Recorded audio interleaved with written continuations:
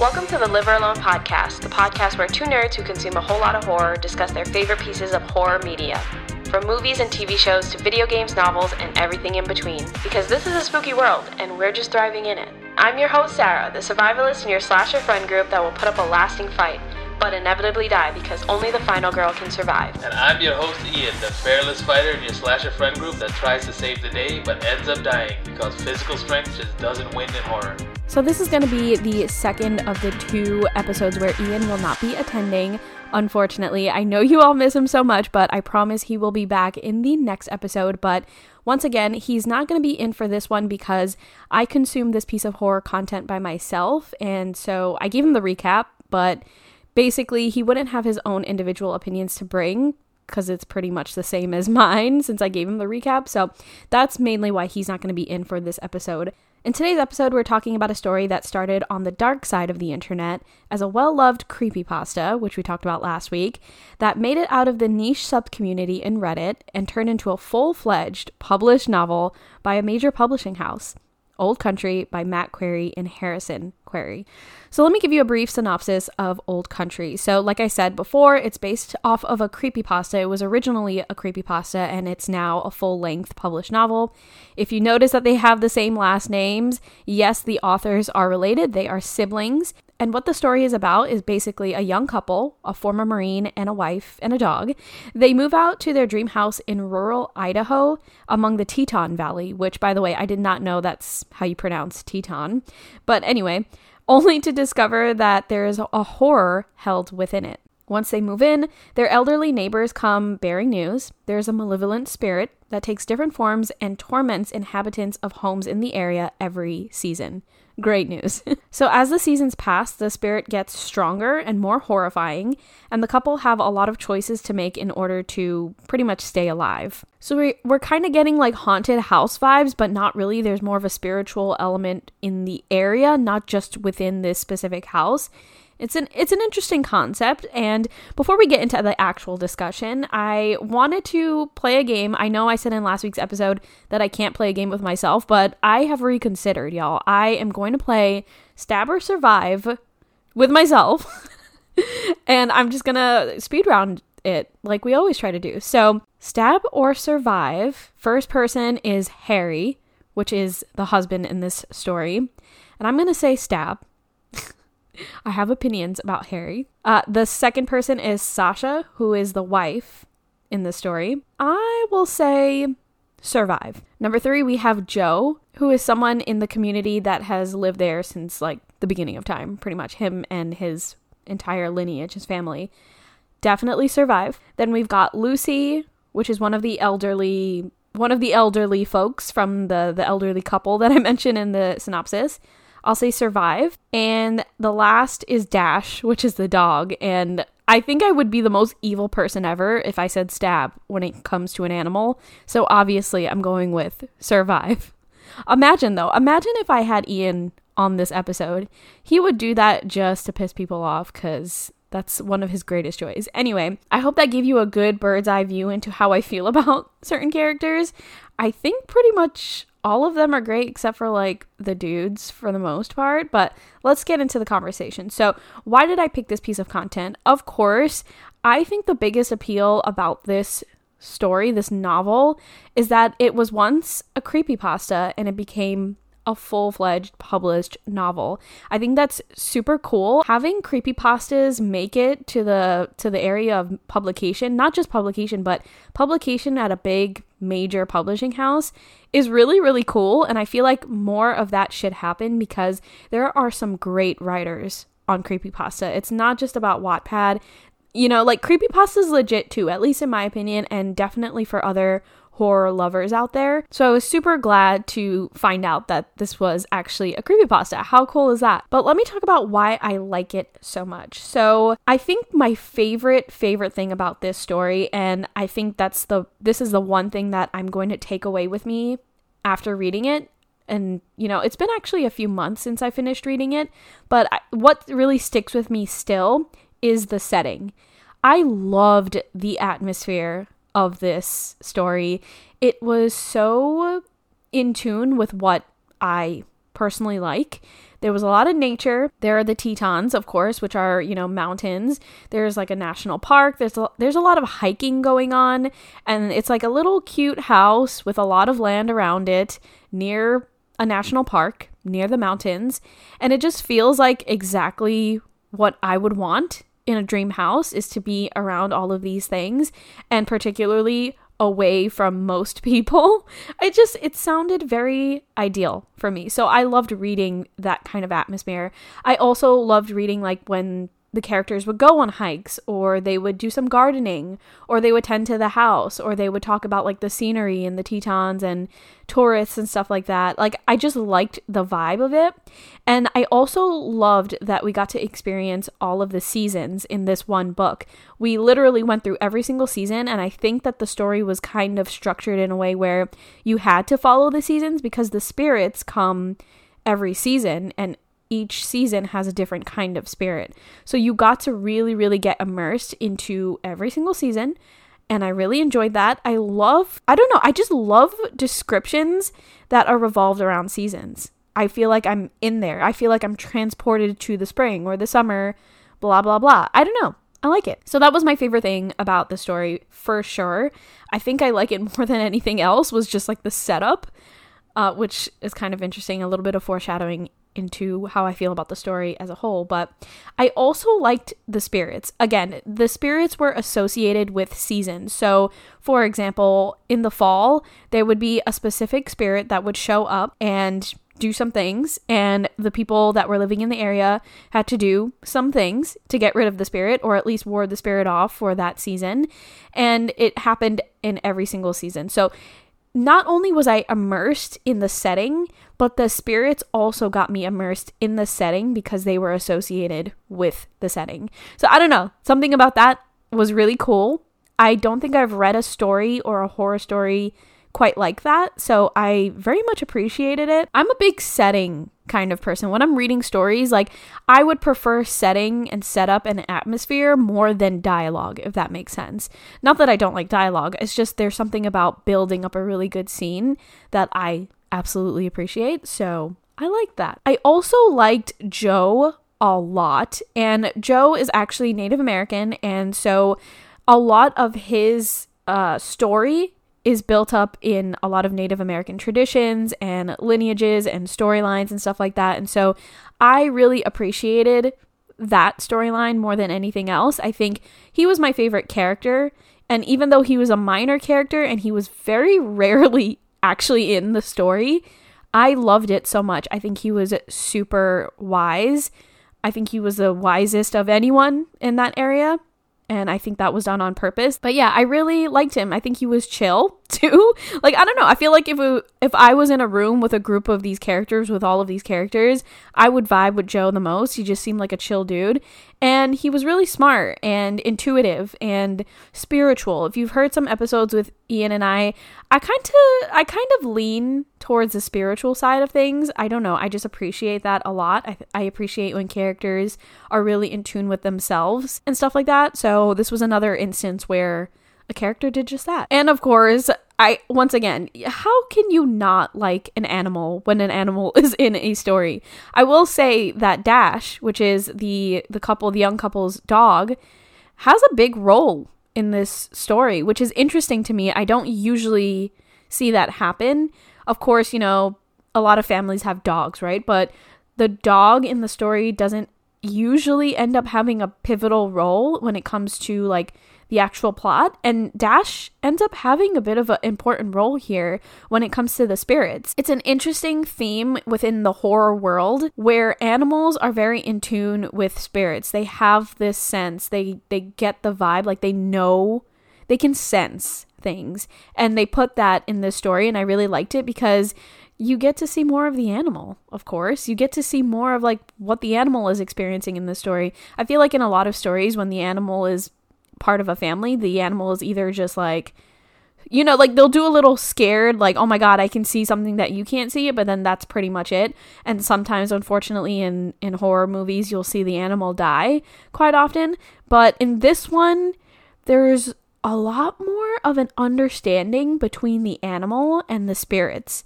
And they really go in depth with the descriptions of that. I love that. I would love to see more stories where we put a little bit more of the animal perspective into it. Maybe I'm just too much of an animal lover and that's really weird, but I don't know. I feel like that's a cool perspective to look into more in stories and horror stories as opposed to just killing them off. Those are the main things that I liked about the story. Overall, I think it was a good story, but let me get into the dislikes before I give you my little wrap up. This is annoying, I know, but Harry and Sasha are the young couple in this story, and they are the main characters. They are the two main characters.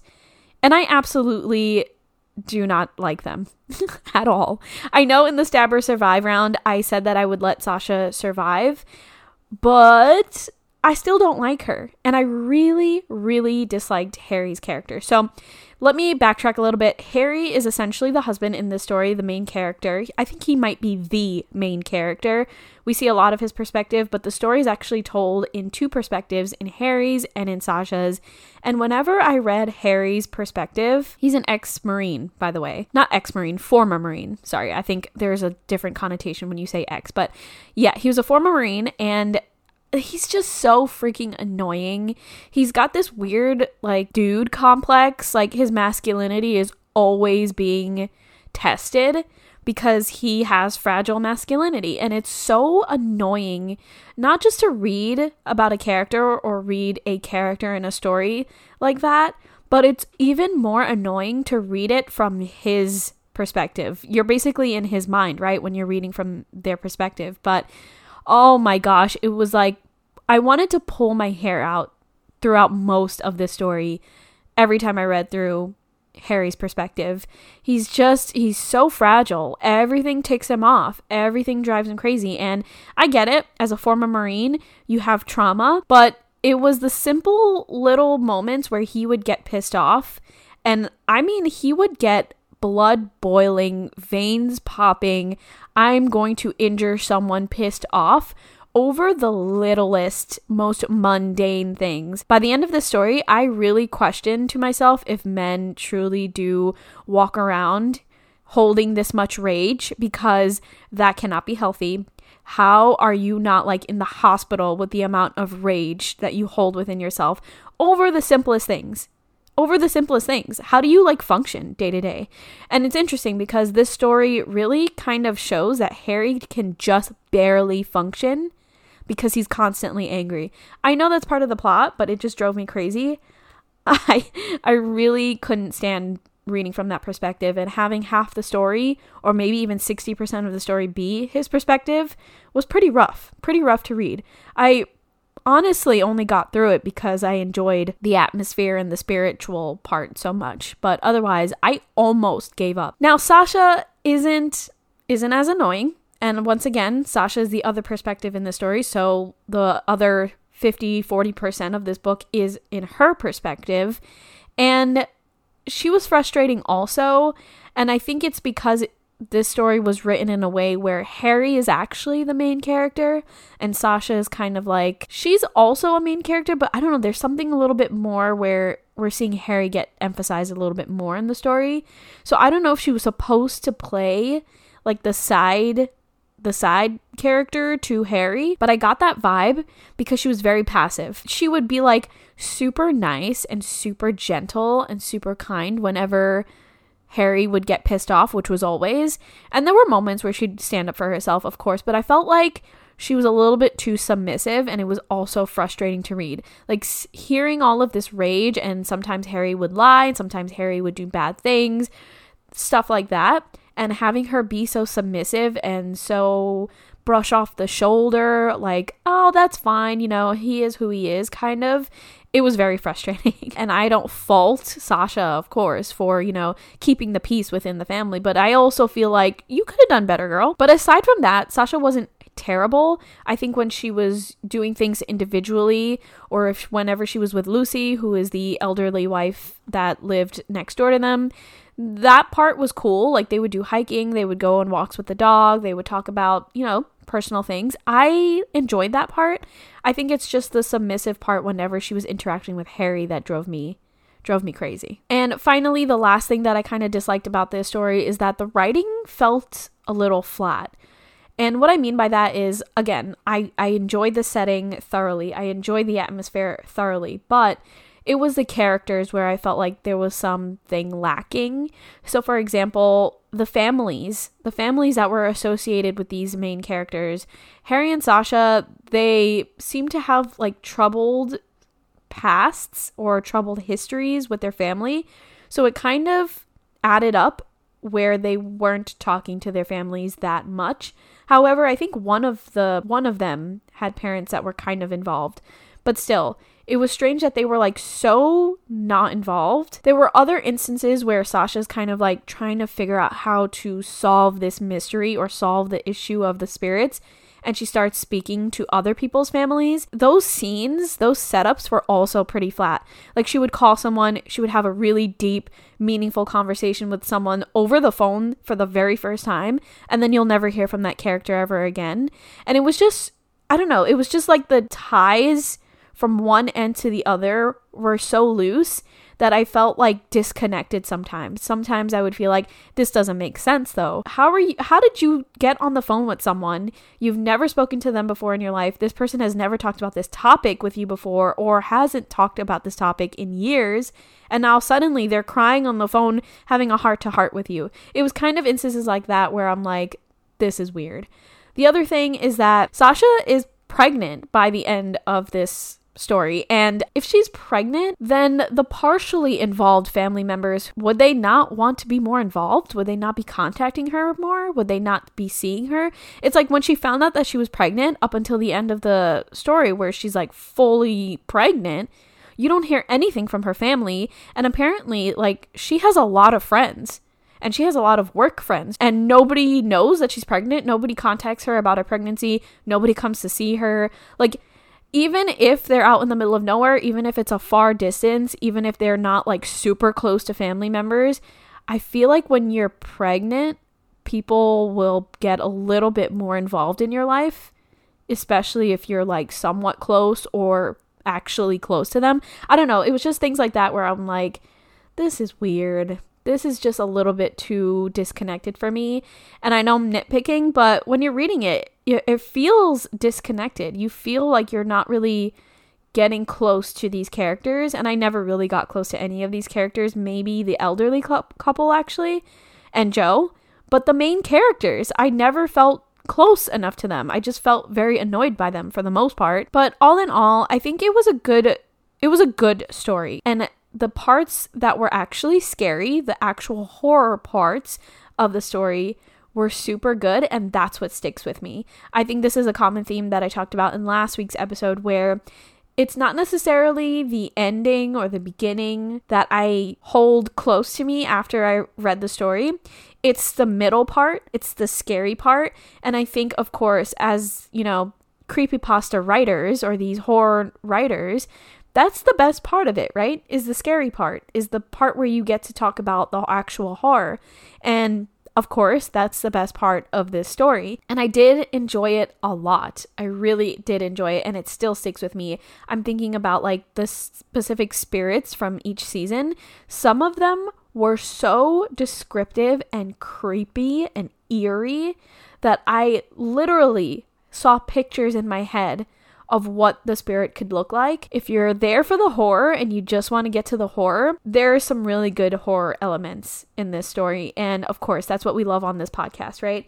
But perhaps the lead up to it and the wrap up at the end is what's disappointing here. And I don't know if it's a worth it read because it's like over 300 pages. So perhaps it won't be a worth it read. But if you're willing to stick it out, just like S.A.R. Woods, if you're willing to stick it out and get to the spooky parts, I think it's worth it. Whether you read it or not, I still had a really good time, and I'm glad that I read it. I'm glad that I was able to support a creepypasta author or authors. I think I read one other creepypasta that became a published novel, but I think it was self-published. I think this is the only one that I know of. Maybe I'll have to do some digging, but it's the only one that I know of that is like actually published by a major publishing house. So that was very cool. And if you do end up reading it, definitely let me know your thoughts. Love to hear all y'all's thoughts. Let us know on social media at Live or Alone Pod, Instagram, TikTok, and YouTube. But I do have a question for you. So that's not the question. The question that I have for you this week is, Do you think creepypastas should become full-length novels? Let me know on social. Once again, Live or Alone Pod on Instagram, TikTok, and YouTube. People who leave comments and answers to the discussion posts on Instagram, we will be taking those. We will compile those answers and thoughts and DMs and all that good stuff. And we'll be shouting them out at the end of next season's episode. So definitely chat with us. We love to see the conversation going. But thank you so much for listening. I hope you didn't miss Ian too much. He will be back in next week's episode. And if you liked today's episode and you'd like to hear more from us, do us a favor and leave us a rating, a 5-star rating, or simply subscribe and continue to listen to us. Every little bit helps us continue to be a show, and we just appreciate it so much. But moving on to next week, we're going to be talking about one of our favorite horror movies that is completely underground. It's a movie we've never heard anyone else talk about. And we're not too sure why, because it's absolutely unhinged, it's wild, and it's a complete mindfuck. But for now, we'll see you in the kitchen with a knife.